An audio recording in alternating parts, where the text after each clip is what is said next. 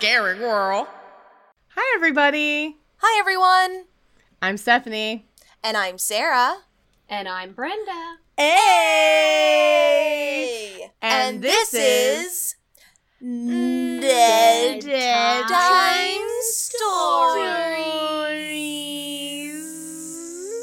A weekly podcast where I, Stephanie, get together with my friend Sarah and we talk about spooky tales, ghost stories, true crime, unsolved mysteries, paranormal, supernatural, or just the generally weird, eerie, strange things, whatever it is that we want to talk about that week. Why is that, Sarah? Because it's our show, and guess what? It's not yours. Spoiler alert.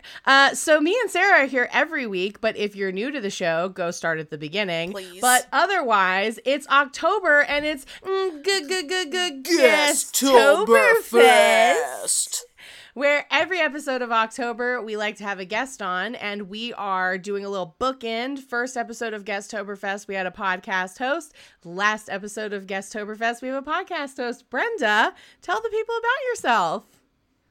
Well, hello, everybody. So as they mentioned, my name is Brenda, and I'm the creator and host of a podcast called Horrifying History. Horrifying History is where you hear about the unexplained, the paranormal, and the supernatural happenings that stains the pages of history.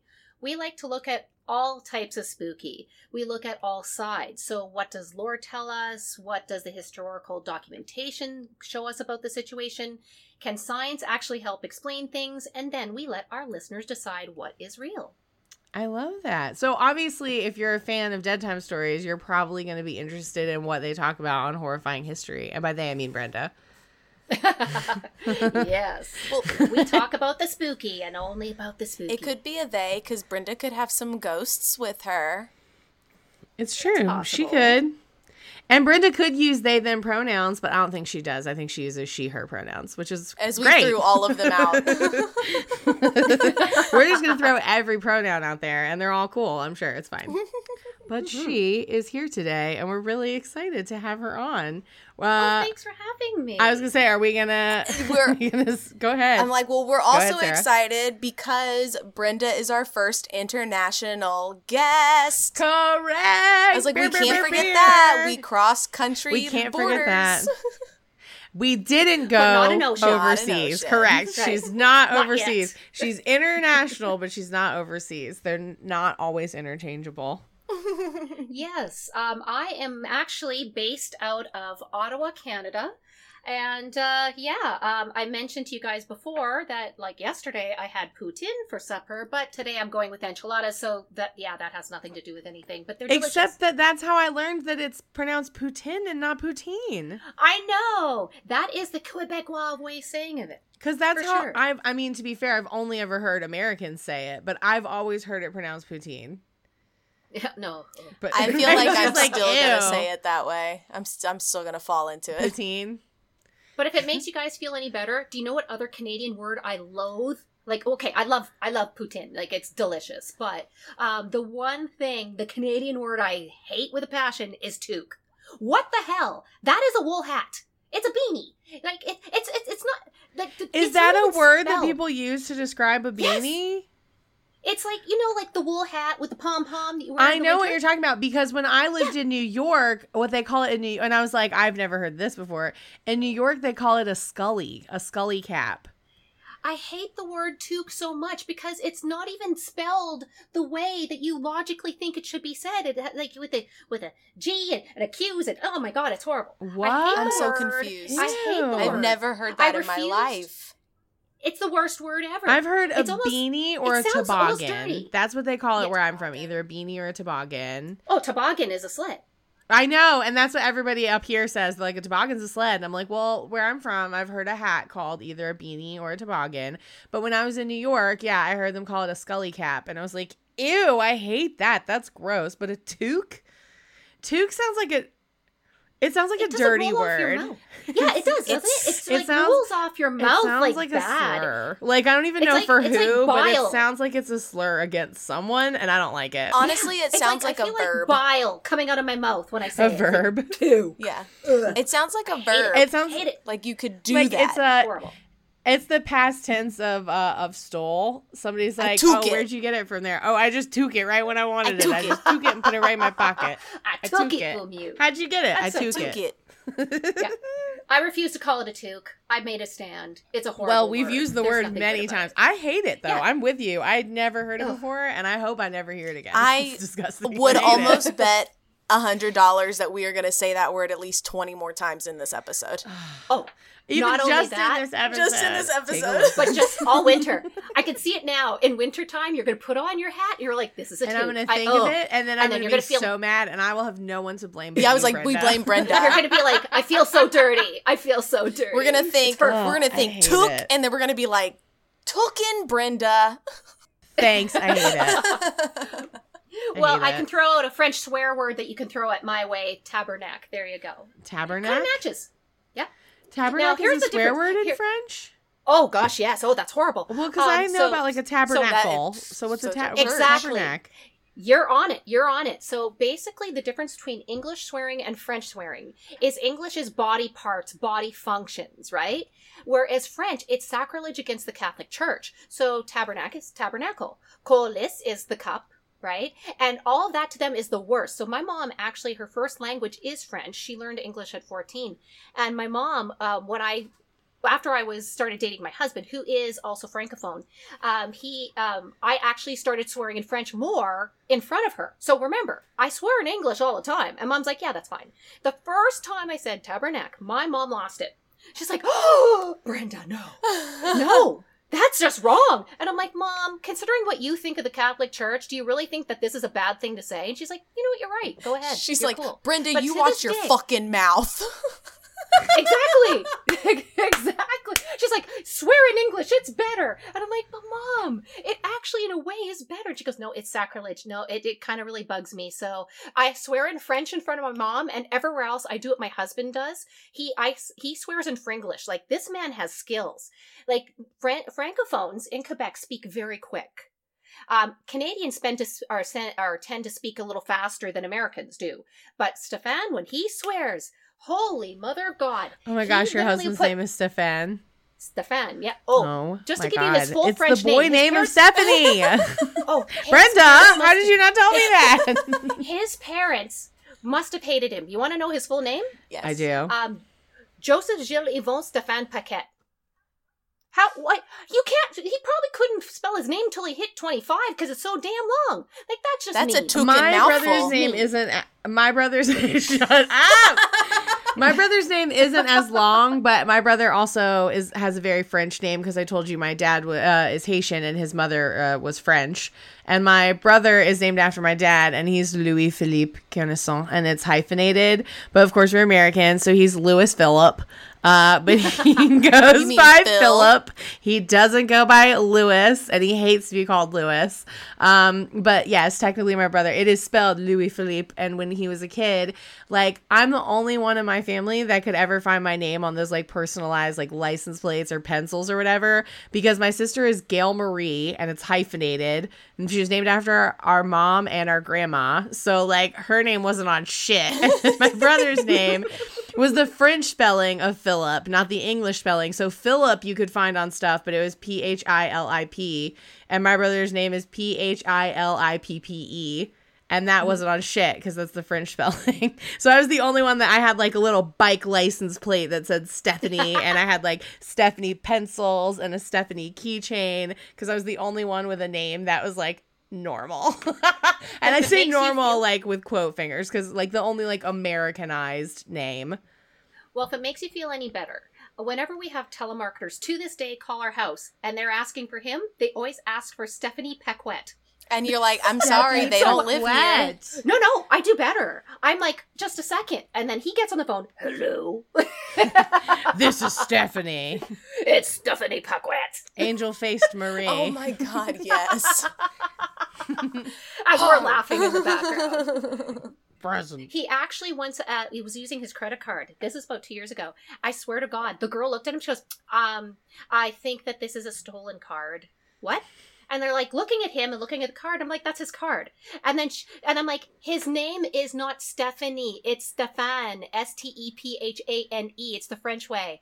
And she's like, oh my God, I'm so sorry. I'm so sorry. She thought it was, he stole a female's Stephane. card, yeah.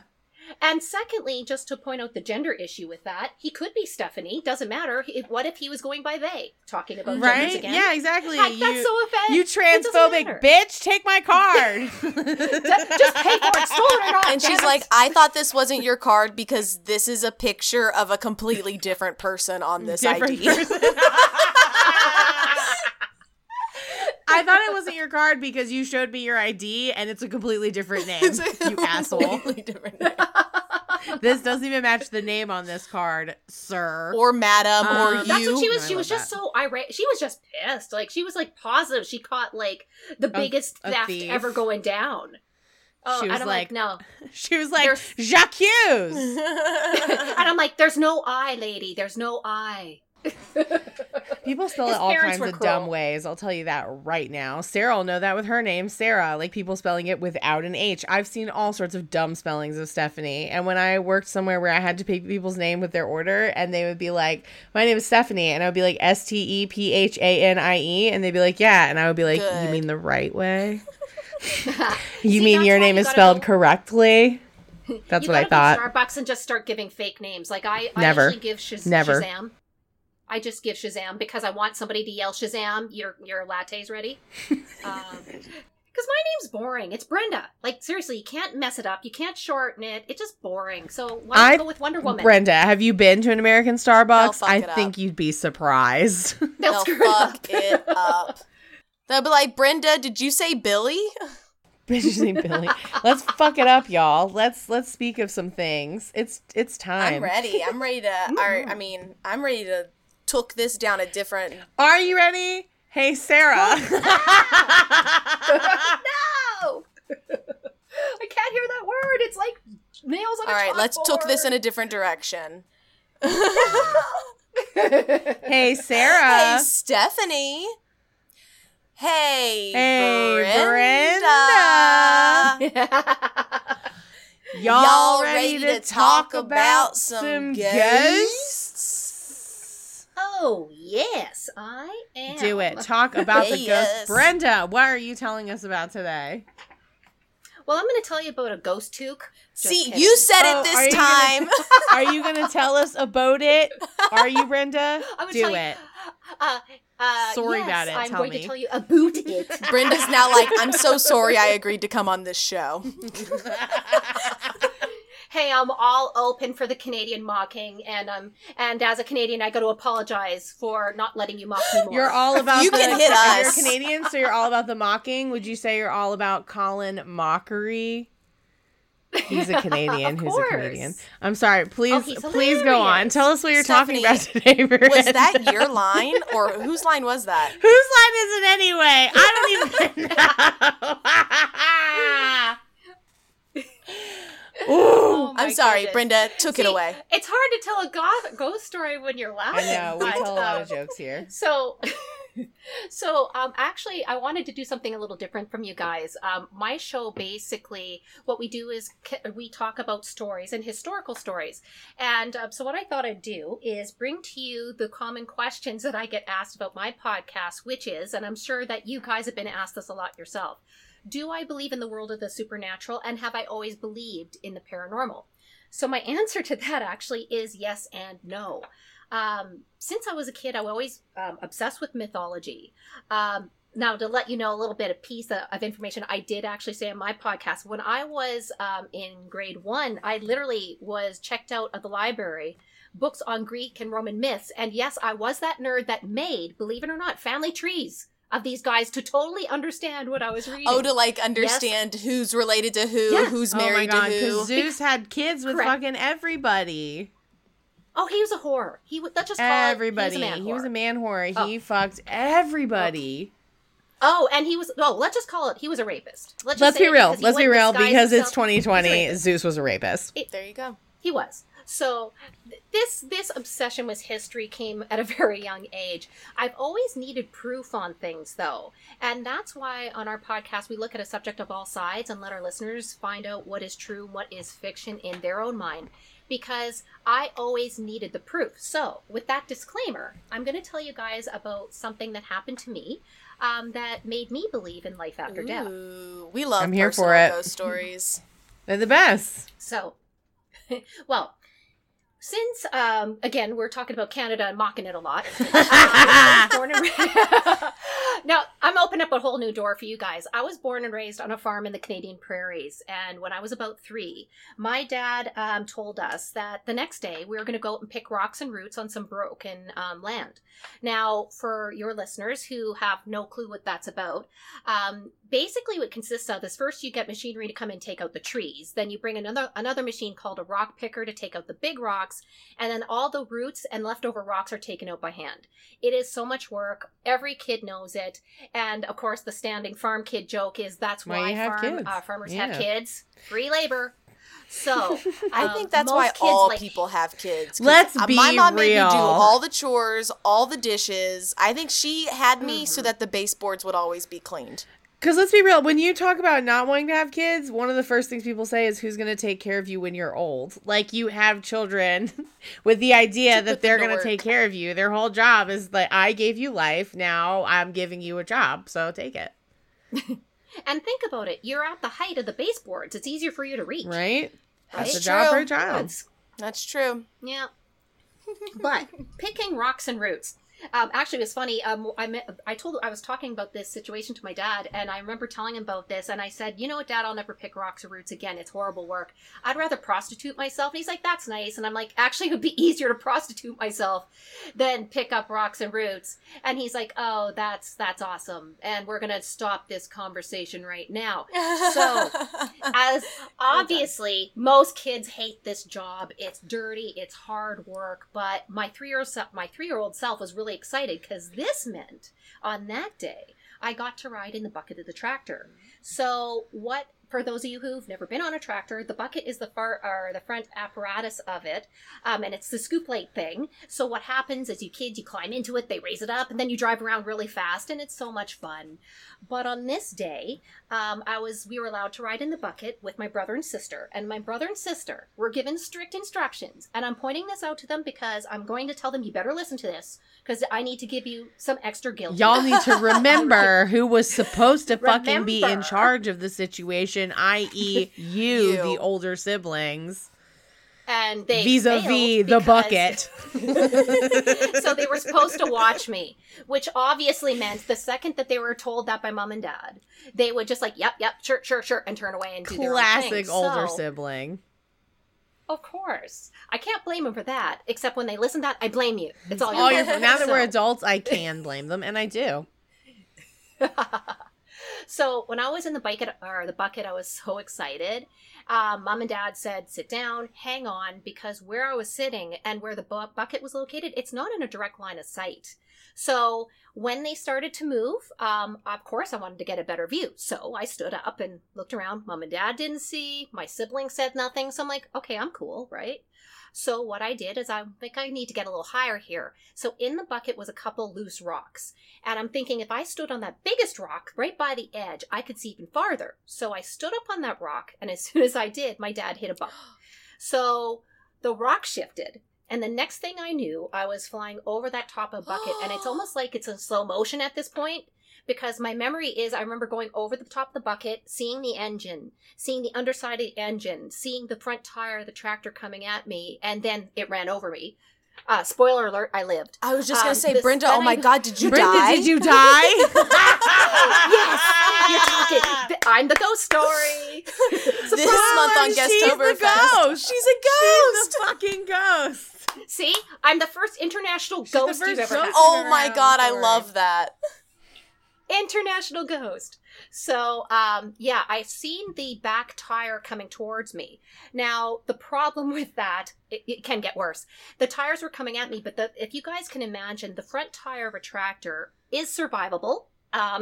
because it is smaller than the front ones usually, but it is bigger than a car tire. The back ones are called duals, which means there's 2 tires on each side, and those are about the same size that you see throwing in a CrossFit gym. They're big and they're heavy. So due to that soil being soft that day, and due to the fact I literally fell into a tiny little micro dip in the ground, and my head and neck were nowhere near the front, I survived that piece, obviously. But now I realize, obviously older, that if I got those, and I even knew at the time to a certain extent, if I got hit by those back tires, I was dead. Mm-hmm. That was it.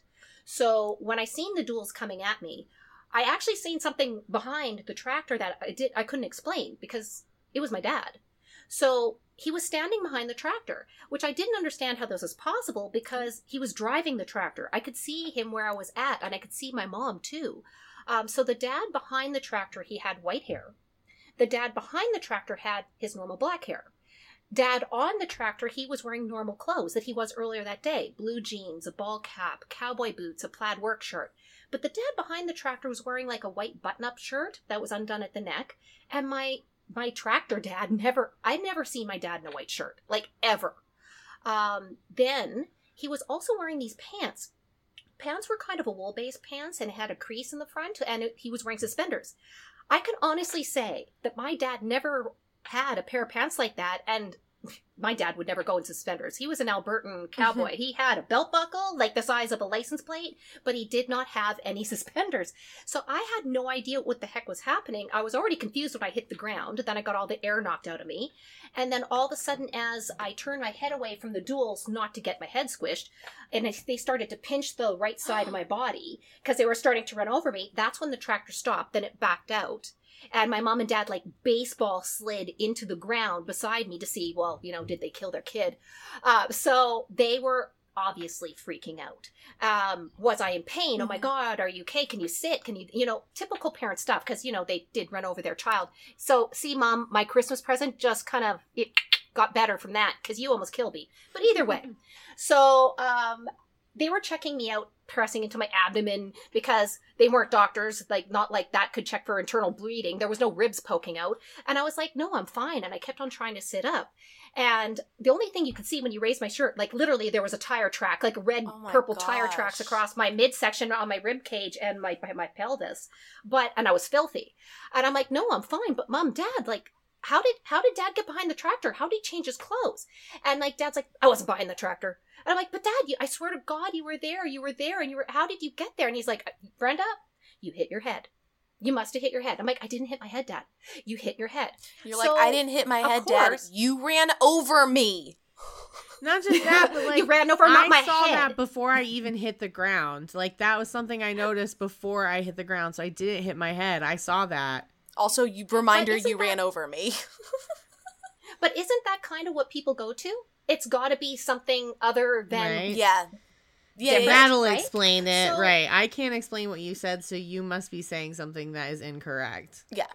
Exactly. So and of course, I was 3. I was just saying you were 3, so what vocabulary did you have to explain what you were seeing? That's something I was talking about with somebody the other day about temper tantrums. Because when you're 2 or 3, you don't have the logistical, the linguistic skills to explain how complex what you are experiencing is.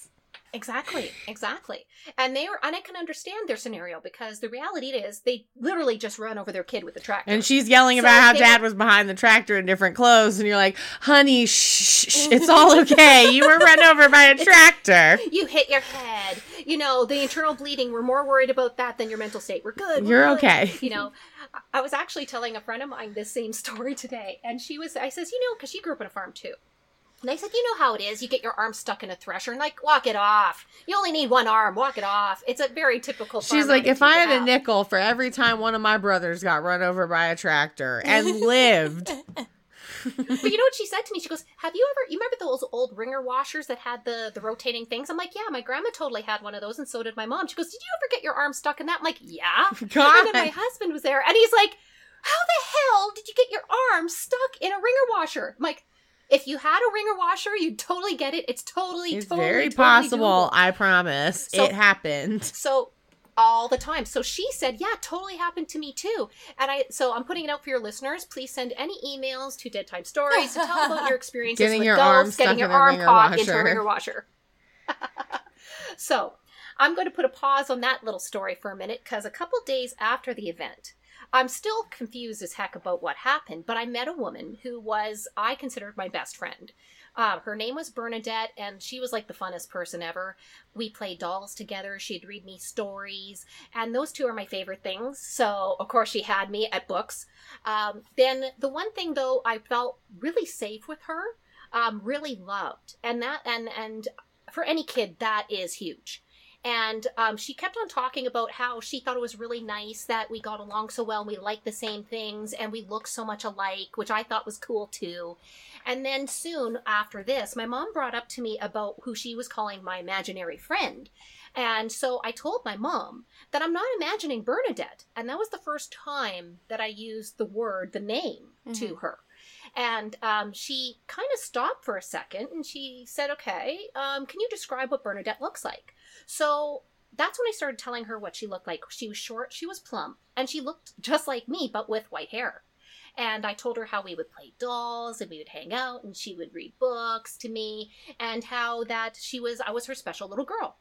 So my mom actually looked a little shocked at the moment, and she said, well, are you scared when you're playing with Bernadette? I'm like, why? I feel, no, she's good. She's taking care of me. And Mom says, well, it's fine to play at Bernadette if Bernadette wants to. Don't push her into it if she doesn't want to.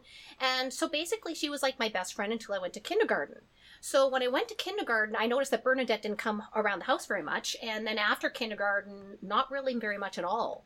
So a couple years after that. So I was about 5. And I was allowed to play at an old house that was on my grandparents', like my dad's parents' property. It was only about 50 feet away from the main house, and it was still partially furnished. So the thing is, our grandparents told us they lived in that house originally, and then when they had more kids, they outgrew it, and then they moved into the main house. And it was safe. There was nothing wrong with the floor, so go ahead and play. So that one day, my cousins and I were playing in this house, and one of my cousins found, it kind of looked like a strange little green hard-covered book with a clasp on it. So we opened it. It wasn't a book. It was, it held negatives, and the negatives were from a camera. I don't know what kind of camera it'd be, but they were about 5 by 7. They were quite big. And it looked like there was a lot of the same people in the pictures, and it looked like to be mostly of one person, but you couldn't really tell who it was because, well, it's obviously a negative, right? So I brought the book outside for me to flip through, and where I went to is my favorite spot in the farm to hang out with. It was a porch swing on that old house, like in the front porch. So I'm flipping through, and I looked down, and I seen between the porch boards, there was actually a coin there. And it looked really old, and it looked like it was bronze and silver, which I thought at that time was really cool. So I decided it's my new lucky coin, and that coin is going to come with me everywhere. So I just promptly put it in my pocket, and just to give you guys a little heads up, every time I travel, every time that I am nervous, every time I have something important, that I bring that coin with me to this day. Oh, I was going to ask, this day you still have it? Yep. I still carry it every time. Like, even if I'm going on a little weekend road trip, it's on my neck. So the interesting thing was I took that coin in my pocket, and then I picked out those negatives, and I went to see my grandma who was in the main house. So I gave her these negatives, and she actually got really quiet for a second, which I actually thought that I did something wrong. And then she kind of looked at me. She says, you know what? I'm going to get these developed, and then we're going to go look at them together. I'm like, okay, cool. I thought it was weird, but I'm like, I'm a kid. I'll watch Flintstones, call it a day. So about a week later, it was my grandfather that he came up to me, and he pulled out these photos out of his pocket, and he says, look, I got these developed for you, but I want to talk to you before we look at them together. So this is where he told me that he was not my biological grandfather. What? So he told me the story about when my grandma was a young woman. Actually, she was 16. She met and fell in love with a man, and that man proposed to her, and they got married. And he said, the house that you play in is the house that he built for Grandma and him to live. And he said they were very, very happy together. And very soon after they got married, they started growing their family. And they had my dad first, who was named after his father, who was Theodore. So that was the first time I heard my dad was a junior. Then came my Uncle Pat and my Uncle Bob. So when my dad was about 9, Grandpa Theodore, he actually told Grandma that morning that he thought he was coming down with the flu. So he worked extra hard that day in the fields because he was getting his plowing done. He thought he was going to be stuck at home for a couple days. So around noon, he came back to the house to have lunch with Grandma and the kids. After lunch, he went and did what he did every single day after lunch. He went out to sit on that porch swing that I told you guys about, and he would go have a cigarette. And this is where he had a heart attack. And it was very quick. He died pretty well instantly. Oh. So Grandma went outside to check on him, and she found the love of her life dead on the front porch of their house in the exact spot that was my favorite hangout spot on their farm. So Grandma obviously was devastated. And the news about this event, because my grandpa was well known in the community, just flew. And this is how my grandpa heard about what happened. So my grandpa was good friends with my grandma, and his brother was too, with Grandma when they went to elementary school and through school together. So they decided that she needed help, and they were going to act typical farm community. And so they would go over there to help her manage and work the farm. So this was my grandpa's words. What happened next, in his words, was he got incredibly lucky. He said they fell in love. And a couple years after Grandpa Theodore died, my Grandpa Mike and my grandma got married. So then came my Uncle Bill, my Uncle George, and my Auntie Mary Ann. So Grandpa told me at that time he was not only lucky because Grandma fell in love with him, but he was so lucky to be able to get a whole bunch of kids, not only biologically, but a great group of kids for him to love. And also that he got to be able to choose me as his grandchild. Like he said, there's no difference between you and the biological grandkids. We're just one happy family, and I love you no matter what. And when I looked at him, I knew it was completely true. And this is where he took out the photo pack. And that's when I went into a bit of a shock, because the man in the pictures, that was my grandfather, was the man standing behind the tractor. He looked just like my dad. White hair, woolen pants, white shirt, button up, long sleeve, suspenders. It was the same outfit. I didn't even know what to say at this point, other than it just really, it just clicked into my mind that my grandpa came to help his son and his granddaughter the day I could have died. He was there for his son and his granddaughter. I didn't even know what to say at this point. So Grandpa Mike, he looked like he wanted some sort of response, and I told him how much I loved him and that I'm totally cool with it. Let's watch more Flintstones. But it kind of really sunk in my head a bit, and I'm trying to rationalize all this. So a couple days later, my mom found me looking through those photos, because he gave them to me, for about the 9 zillionth time. And I was a little concerned. She says, I'm kind of wondering if you're okay with what I learned. And I told her, it makes me sad that my dad and my grandma went through this pain. But Mom, this is not what's upsetting me. And then that's when I asked her, do you remember when I got run over by the tractor? Yes, I actually did say it literally like that, and I still do that. And she's like, yes, Mom, please do you stop remember when I got run over by the tractor? I wish you would stop talking about She's it. like, you bring it up Stop, every just shut time up. you're in trouble. I'm really over it. Just stop. We said we please were don't. sorry. It was an accident. You're not scarred from it. CAS doesn't need to know. We're good. You walked it off. You're fine. Yes, I remember. How could you ask me if I remember? So I'm like, but you remember the day that I said that there was Dad standing behind the tractor, and Dad kept on saying I hit my head, and she says, well, yeah, she remembered, obviously. And then I actually held up the picture. I'm like, this was the man behind the tractor, and he was wearing the same outfit. Now, the way my mom handled it, normal moms would probably freak out and thought that your child's having a delusion. But with me, what Mom said was, you need to consider yourself extremely lucky that Grandpa Theodore, who died in 1947, came back to help me so many years later. And he did so because he must love you. So obviously I feel extremely lucky for a lot of reasons that day. But the cool thing is, though, I do know that my Grandpa Theodore, even though he never met me in person, that he loves me in death and has my back. So that's when my mom says, well, since we're talking about this, I'm going to show you something. So she went and left the room and came back with a box of pictures that I never seen before. She said, I want you to go through these pictures. Her mother gave them to him recently, and she wanted to know if I recognized anybody. So I took the first one out, and it was a picture of a kid like in 1800s dress standing on a chair, and as a form of portrait standing on the chair. And cute kid. Next one was a young couple on their wedding day, and it had a date on the bottom saying 1901. Then the next one was of an elderly couple. So the man was standing behind the chair where his wife sat in, and the woman sitting in the chair, it was Bernadette. short, plump, looked like me, white hair, same thing.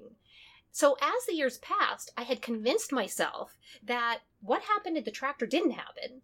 And, well, I must have had imagined Bernadette. But now I just found out that I actually was right on both of them. That here's Bernadette and my grandpa right in front of me. So my mom actually explained the woman in the picture was her grandmother.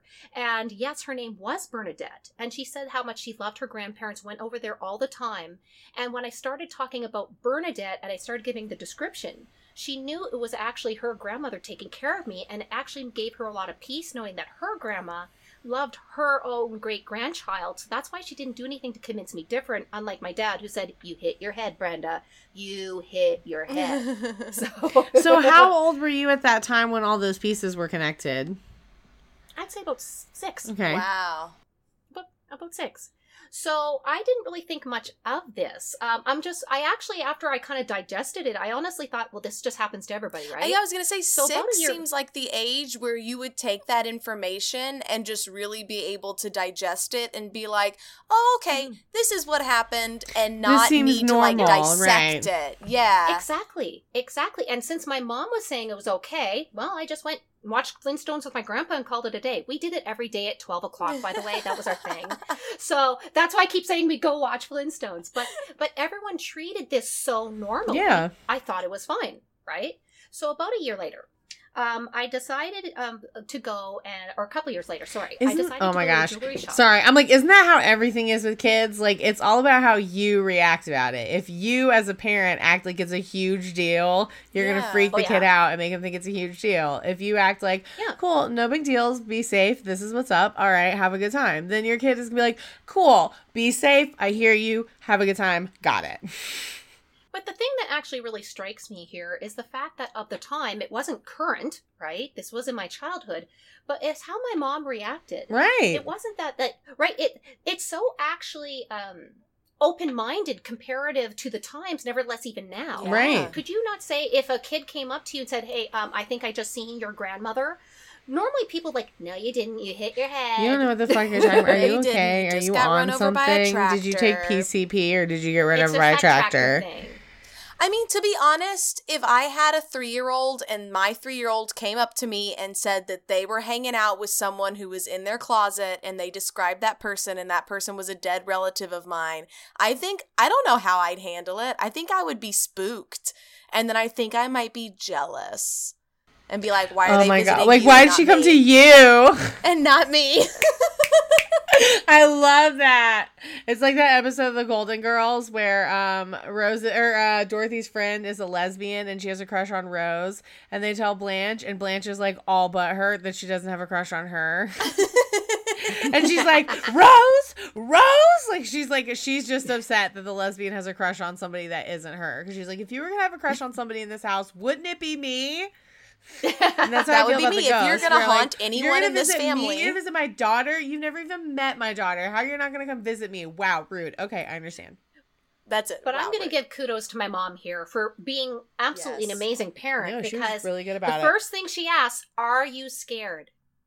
Are you feeling safe?" And I said to her, no, she makes me feel loved and safe. And she goes, well, then, which I think is hilarious. She's like, well, basically, don't bully Bernadette. Then she like comes to her grandmother's defense when she doesn't want to come around. Don't try and summon her up with a Ouija Don't bully board. her into playing. Exactly. So I think how my mom handled it is an example. I think it's a really good example how parents should react, because the simple fact that she made sure her child was safe, she made sure the ghost was safe, and then we continued on. And then it was also a really good lesson about consent. Oh, yeah. Exactly. Right? I mean, just honestly, like, you know what? If you feel safe, she feels safe, you're all good, it's cool. But as soon as one of you is like, I don't like this, you're done. Yes, exactly. So I honestly say for the time it was, my mom, kudos to mom, you're cool. Just saying. So about a couple years after this, I decided to go to a jewelry shop to get that coin cleaned after a friend of mine suggested maybe they can give me insight on where it came from. So when I brought it in, the jeweler took a quick look at it, cleaned it, and he said, yeah, that's not a coin. It actually is a pendant. And he told me it was a St. Christopher's medallion. The jeweler actually showed me the exact area where the little attachment for the chain broke off. And so as soon as he told me that, I'm like, well, I got to bring it back to the original state. Like, I just got to do it. So I got them to fix that little circly thing, and I was picking a chain to put it on. And when I picked out a chain, the jeweler was like, that's really a man's chain. And I says, yeah, but it works. It was a heavier rope chain, about a 17-inch rope chain.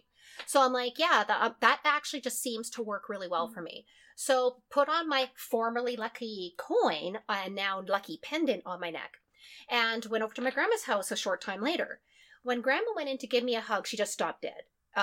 She literally pointed at the medallion that she seen on my chest, and it freaked me out because her voice was really tight. And she's like, "Where did you get that?"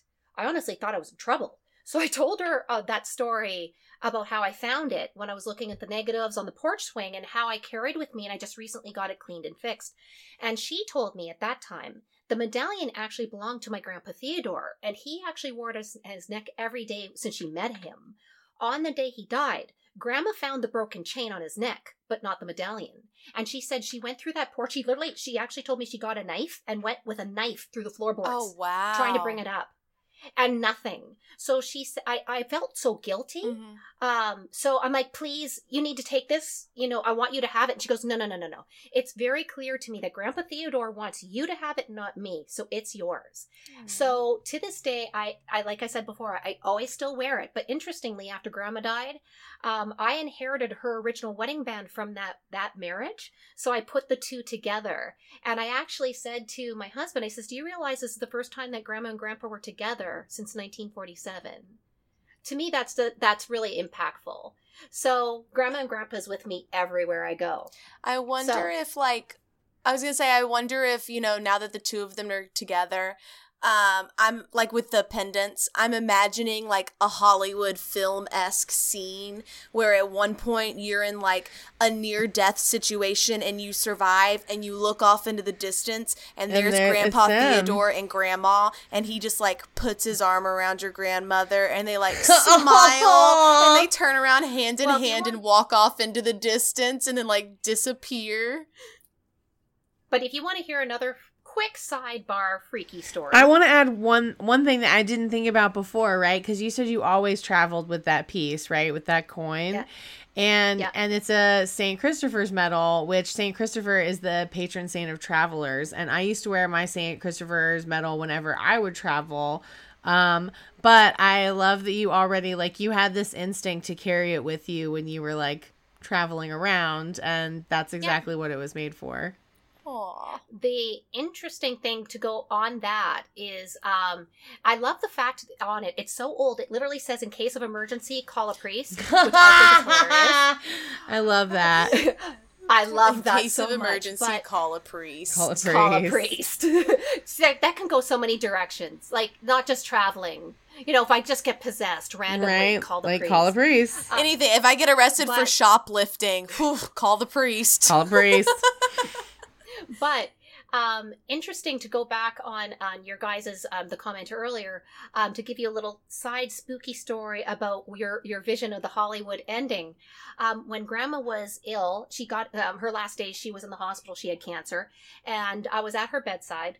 And they basically, I work in healthcare, so I'm trying to make it not too healthcare lingo-y, but she became toxic on the morphine. It's very common to have that as a body waste. So she started, we thought, hallucinating. Problem was it? Because when she was in her palliative care room and we were there, she actually started saying, "Oh my God, Theodore's here for me." And then she's like, "And he's with Mike. That's my grandparents." And I'm like, okay, hallucination, it's possible. But then she mentioned a name of one of my Grandpa Mike's sisters. Grandpa Mike's sister, what Grandma didn't know, we kept the information from her. She was in that room right before Grandma got it. She died and Grandma got the room. When Grandma got diagnosed, she was getting close to the end. We never told Grandma that his sister was actually literally in that room, passed in that room, and then she got moved in and she was passed in that room. And she was saying that she was there with her. And the cool thing is, if there's a cool thing, she was actually saying that they weren't actually at ground level. They were up a little bit. So if you do a little reading of what they say about the other plane, they do say it's about a foot or so above what ours is. So it made a lot of sense, but there's no possible way. We ensured Grandma did not know she went into Adelaide's room. Wow. She hadn't. My Yeah, my mother passed away in it was freaky. My mother passed away in 2012, and she died of sepsis after complications with heart surgery. But before my mom went into surgery, we were all in the room with her, and my like some of my aunts and my brother and stuff. And my mom asked everyone, "Did you see her?" And everyone was like, "Who are you talking about?" And my mom said mother. She said she saw her mother, and her mother died when I was like 3. And that was before my mother passed away. So she saw her mother in the room. So it's exactly that. If people don't think that there's something after, all you need to have to do is sit at somebody's bedside and you find out pretty quick that it's completely possible. I'll say this too on that note of, just to corroborate all these stories, my grandmother, which we always called her my nanny, but I feel like when I say my nanny, people are like, "You had a nanny?" And I'm like, "No, like it's a my babysitter nanny, right?" Yeah, and you're like, no. But my nanny, months before she actually ended up passing, she swore up and down that she was seeing ghosts, and that she was seeing the ghost of her husband, my grandfather, and my dad, which my dad had passed away years prior, in the house. And then not only that, she was like, I come in the house and there are all these people in my house, and I'm like, "What are you doing here?" And I just want them to get out of my house because they're just being so loud. And I'd be like, "Nanny, Really? Where are these people coming from?" She goes, "They just come up from the floor." From the floor? From the floor. She's like, "They just come up from the floor, and I have to tell them, you got to be quiet because I need to sleep." She would swear up and down that she saw my papa, her husband. She saw him putting his boots on. She saw my daddy. And we always took it as like, this is the dementia setting in. And probably 3 or 4 months after she had been very vocal about seeing the ghosts, she passed away. But I always wondered, I'm like, who knows? And like, we grew up in East Texas. Her land was on farmland. Yeah. Like, I would firmly believe that there are other family members on that land, like, if they're hanging around as ghosts. Yeah. But and that thing with my mom, that wasn't like right before, like minutes before she died. That was a few weeks before she died. That was like before the surgery. And then she died a few weeks later. But like before she went under, when she was still kind of lucid, like right before she went under. I wonder and that's when she saw her mom. And then my mom never really came back from that. Transition plane where that is the best way to describe it, because I feel like it's this place, and it's almost like when you're between sleep and awake, right? Mm-hmm. Like this weird place. That's why people who have like sleep paralysis, they see things, they see people in the room, they see things. And I think it's a similar situation. Like, you're in this place where you're right between sleep and awake, you're right between life and death. And you can see, because you're kind of in that. You're in both places, right? That's the best way to describe it. Like right when you're in that in between space. Yeah, because in Grandma's scenario, we were actually told at that time to call the priest, and she ended up surviving another 2 weeks after that because she's stubborn. I used to say my grandmother was 5'1", made of leather and thistles and barbed wire. That woman is strong. I can only wish I'm half as strong as she is. Yeah. And for her to say Adelaide, there's no way. Yeah. She knew Adelaide got diagnosed, but she had no idea she was that ill. Everyone kept it from her due to the fact of her condition. Yeah. And she literally had no idea she went into the hospital, and no idea specifically that room.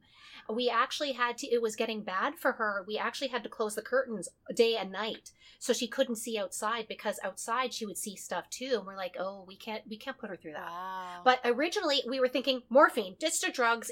She's hallucinating because of the toxicity. When she brought up Adelaide, I don't know about that. Yeah. I don't know about that. I agree. And all of us were talking. Who told her? And nobody did. And we made sure when those conversations happened, it was nowhere near that room. Yeah. Wow. Yeah, it was freaky. So to go back to make this less scary and depressing, so fast forward a couple more years. So actually one day, I had moved out at this point. I'm living on my own. I go get the mail, and there's a package. And I bring it to the house, and I open it. So in this package, is a gold tone kind of cardboard, old, like vintagey jewelry box. So I opened it. It was a double string set of pearls, and you could tell they are like way vintage because they have like that really big, like it was a rose clasp in gold. And of course, you know, you do, by the way, if you ever want to see if pearls are real, you rub them on your teeth. Yep. Yeah, they're real. And I'm like, you can tell they're vintage. And I could kind of buy the class because I'm a huge antique girl. It was about 1800s, early 1900s. Underneath the pearls was a note. So the note was from my mom, and it said that when her mom died, she inherited these pearls from her mother, and they were actually a gift from her grandfather to his new wife, Bernadette, on their wedding on 1901. So grandma apparently wore them all the time, and mom says she remembers in the note, she was saying Bernadette wearing them all the time. So they gave her comfort in that way. So when she received the pearls, she always wanted to wear them, but she says for some reason it just wasn't right. Like she says, I put them on about 1,000,000 times and I would take them off and go with something else until that day. That day she was going out somewhere. She went to put the pearls on, said this is the day. And as soon as she put those pearls on, she swears to this day, and we've talked about this 1,000,000,000 times, that she heard her grandma's voice saying, they're for her. That's all she heard.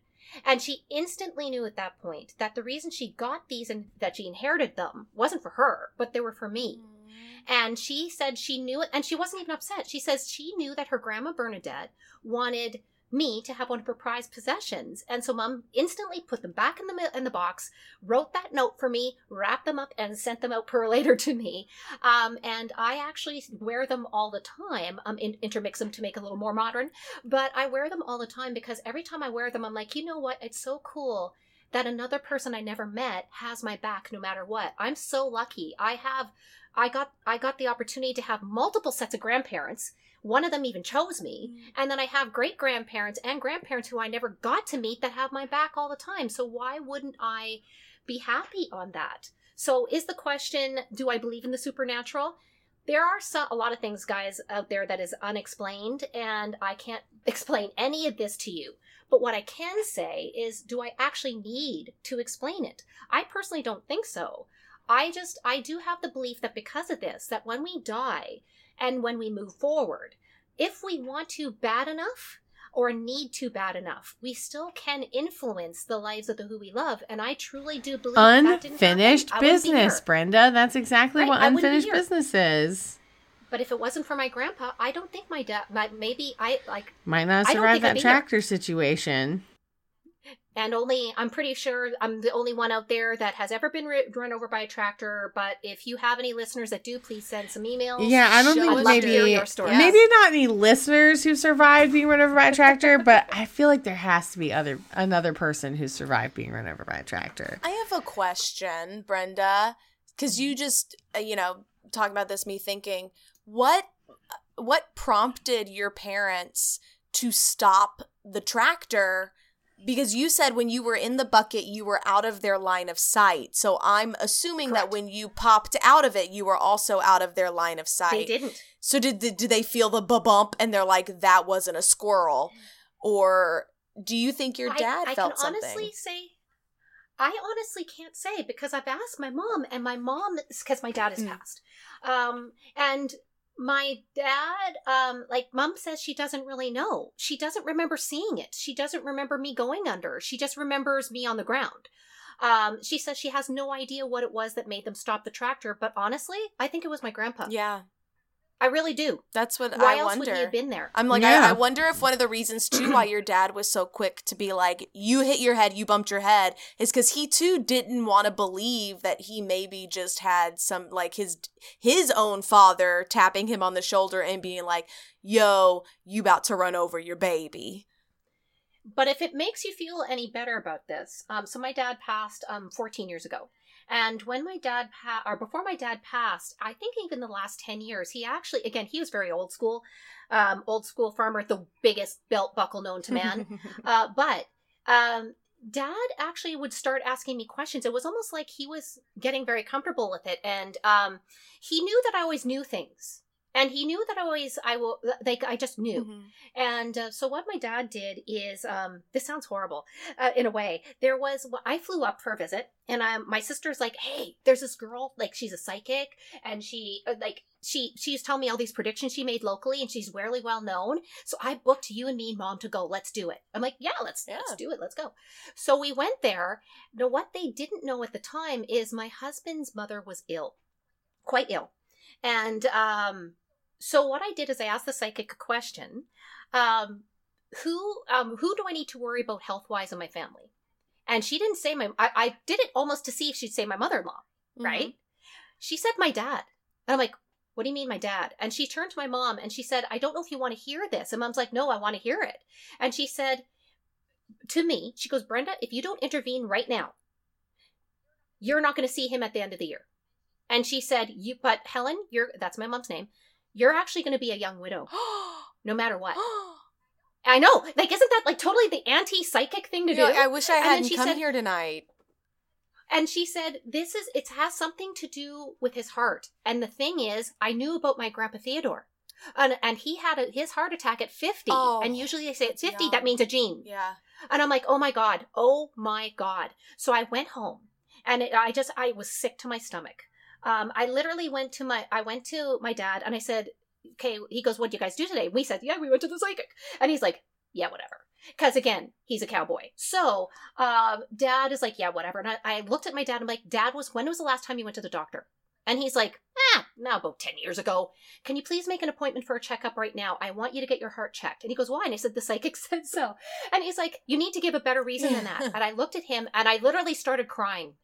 And I said, please, Dad, I'm begging you. My gut is saying this is right. If you love me, you'll go to the doctor as soon as possible. So he went to the doctor. He asked for cardiac tests. When he got the cardiac test done, they discovered that his cholesterol was high. So they put him on a diet. He wasn't chunky, by the way, or anything like that, but they put him on a cardiac diet. He lost some weight. They put him on a medication. He lasted another couple years out of that. We actually got him for another 10. Thank God. What happened was, this is going to sound very scary and it's going to be a downer. But basically I got a phone call one day. It was about 3:30 in the morning. And I rolled over and I said to my husband, my dad's dead. Yeah.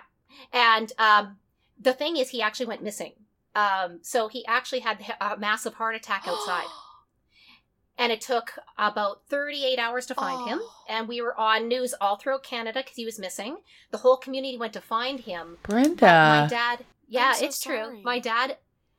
Dad died from a massive heart attack just like his father. Now, here's the weird thing. Ever since I was a kid and I heard the story about my Uncle Theodore, or my Grandpa Theodore, I knew that's how my dad was going to die. And I knew he was going to die of a massive heart attack. And I remember talking about this to my siblings as kids. So, making this more cheery, before my dad passed, he actually started to believe. And he started asking me questions and about things. He says, you know what? I'm really worried about one of his brothers who had some issues. And I said, you don't need to worry about him. He's like Grandma. He's made of barbed wire. But his wife, who actually is my mom's sister, you need to worry about her. You need to worry about her. And I said, she needs to take care of herself. She's going to go before him. And you know what? Well, that happened. Oh, wow. Yeah. So my dad would ask me questions. So my dad believed. And I can honestly say, and I'll save it for another show, my dad came back to everyone. He made it very well known after he passed. And he actually, the day after the funeral, everybody knew. Wow. So that's another story for another time, my friends. Dad was like, I got some unfinished business and I am not going to take my time with it. You're all going to know right away.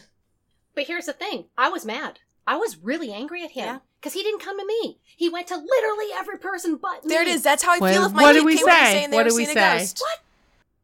But I literally said, I was sitting at the dining room table with my two cousins and I'm like, Jesus Christ. He literally just came to both my cousins. And I'm like, what the hell? I was his child. He knows that I can pick up this stuff. Like, the fuck, Dad? Why the hell? And I said, didn't he care? And so was my cousin Rob. He turned to me and he says, you know what the problem probably is?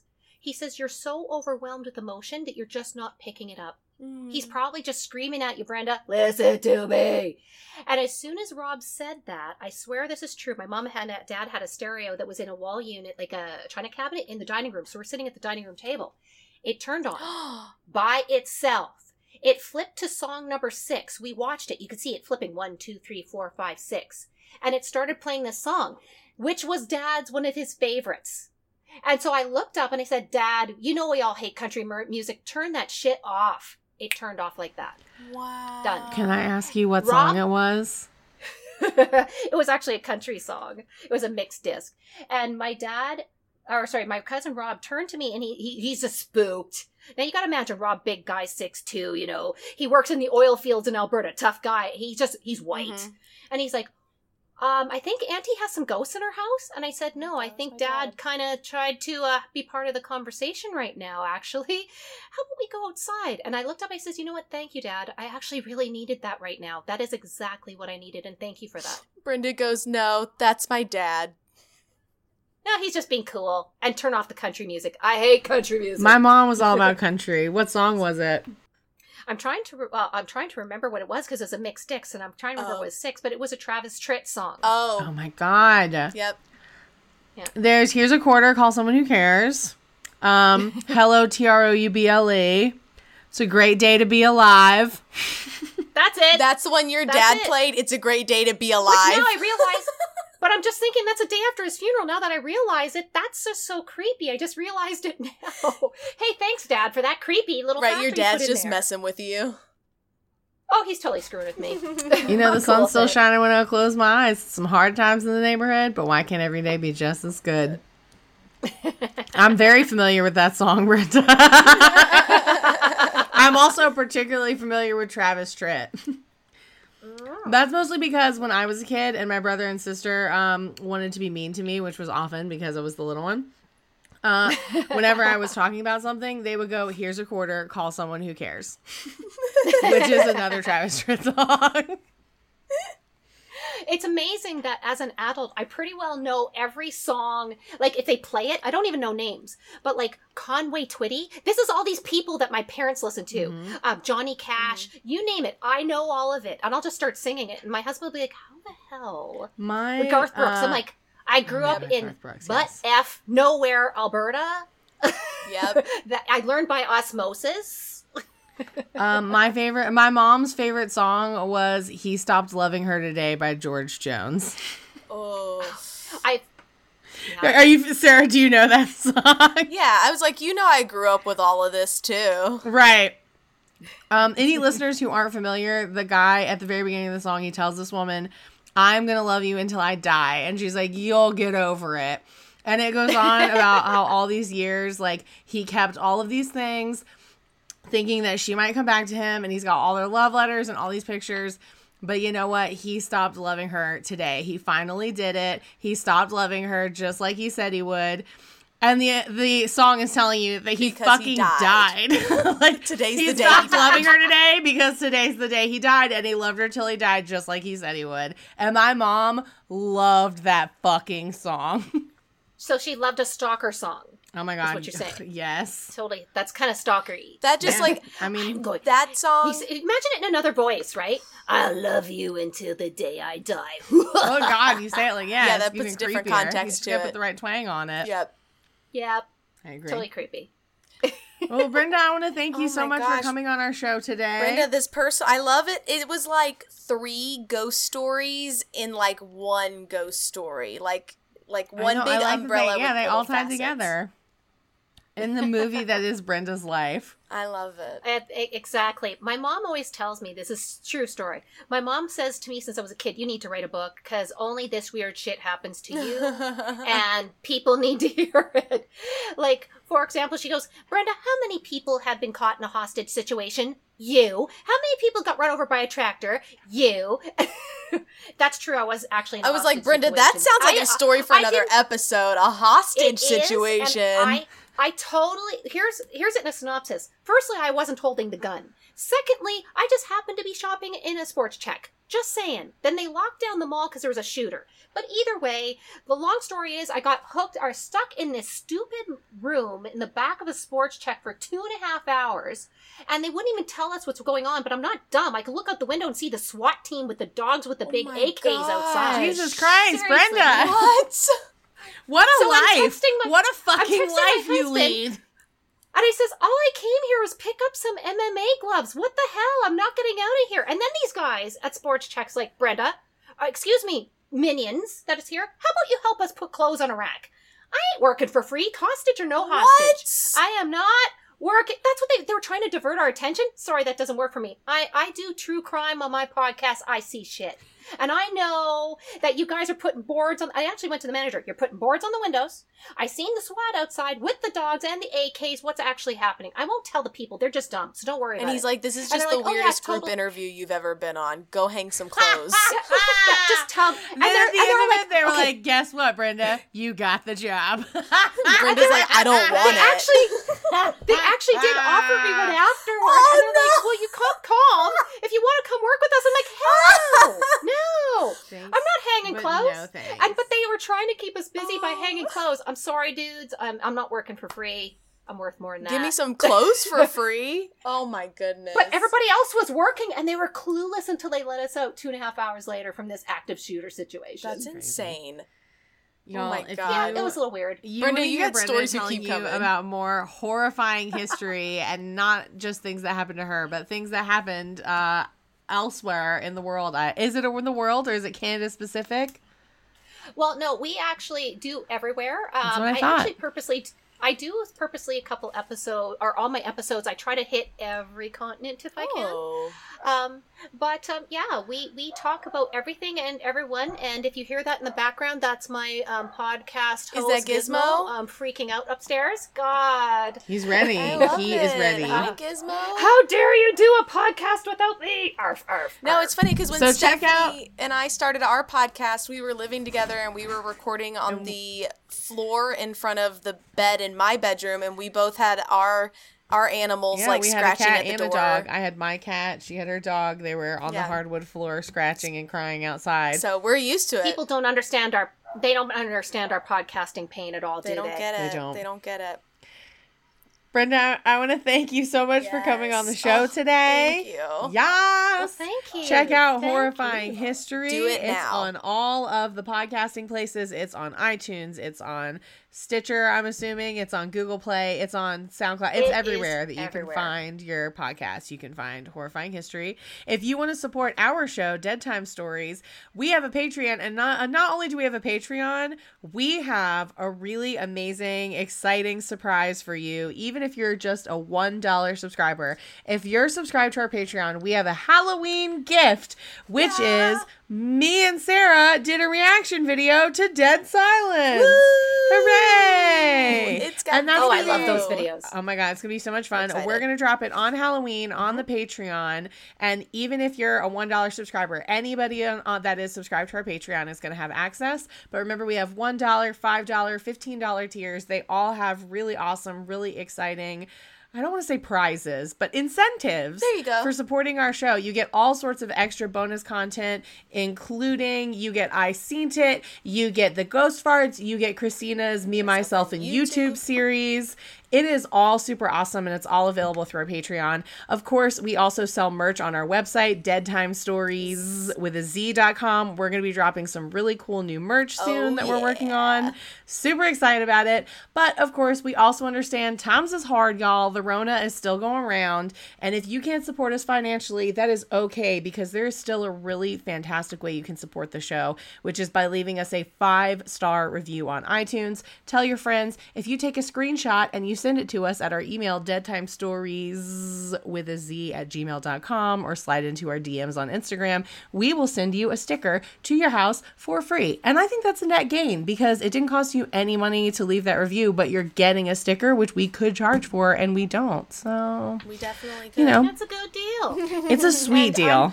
I got to do it today. I want the sticker. I'm so excited. It's a good sticker. And then, like I said, we've got new merch coming soon that we're working on that I'm super excited about. I can't wait. And yeah, it's going to be super great. And it's been a really good Guesttoberfest. Guesttoberfest Volume 3 is wrapping up, and I feel like it's been our best Guesttoberfest yet. Oh my gosh. And I wanted to thank you guys for bringing me on. I really, truly do enjoy your podcast. I'm a listener, and to have the opportunity, I'm very happy for it. You guys are a lot of fun, so invite me back anytime. Thank you. Big hint. Invite me. Oh my God, we'll hear all about the details of that hostage situation Yes. and asking you to hang up some shirts, Yeah, Brenda. that sucked. Like, there's nothing. Okay, just for the record, there's nothing worse than being locked in a store or a store back room that's a sport check. Couldn't you like put me in a jewelry store? Something shoes, exciting. exciting, Right, yeah. Ew, I don't want Nothing. anything here. Sports check. Ugh. Gross. Yeah, Brenda, we are so thankful to have you Sucked. on. Everyone, please go check out Horrifying History. It's really fantastic. Brenda, you've got what, like 35 episodes out now? So far? I think we're 35, Yeah, 37 girl. plus or minus. I kind of record a little bit ahead, so I'm working on episode 50 right now. Yes. A A little bit ahead. Good Lord. I know little she's bit way ahead. more ahead But than us. honestly, Way just ahead. had my first year podcast anniversary, just had it, and it was today. Congratulations. And so yay! And I'm going to do at least another 50 more. I love doing it. Do and it. I love being on shows like you guys. Yeah, go Excellent. check out Brenda's show. Tell her how much you love her show. And Brenda, we can't thank you enough. We're so excited to hopefully have you back on again in the future. You Excellent. call, I'm there. Thank I'm you. there. Yes. Yay. Well, with all that being said, I'm Stephanie. I'm Sarah. I'm Brenda. Hey! And this has has been Dead Dead Time Time Stories. Thanks for listening. Happy Halloween. Happy Halloween, you bitch. Yay. I don't know. That's where it went. That's what happened. We'll see what happens. Dead Time Stories is hosted by Sarah Heddens and Stephanie C. Kernison. Music and editing by Eric Gershnow. Artwork by Rennie Slackman.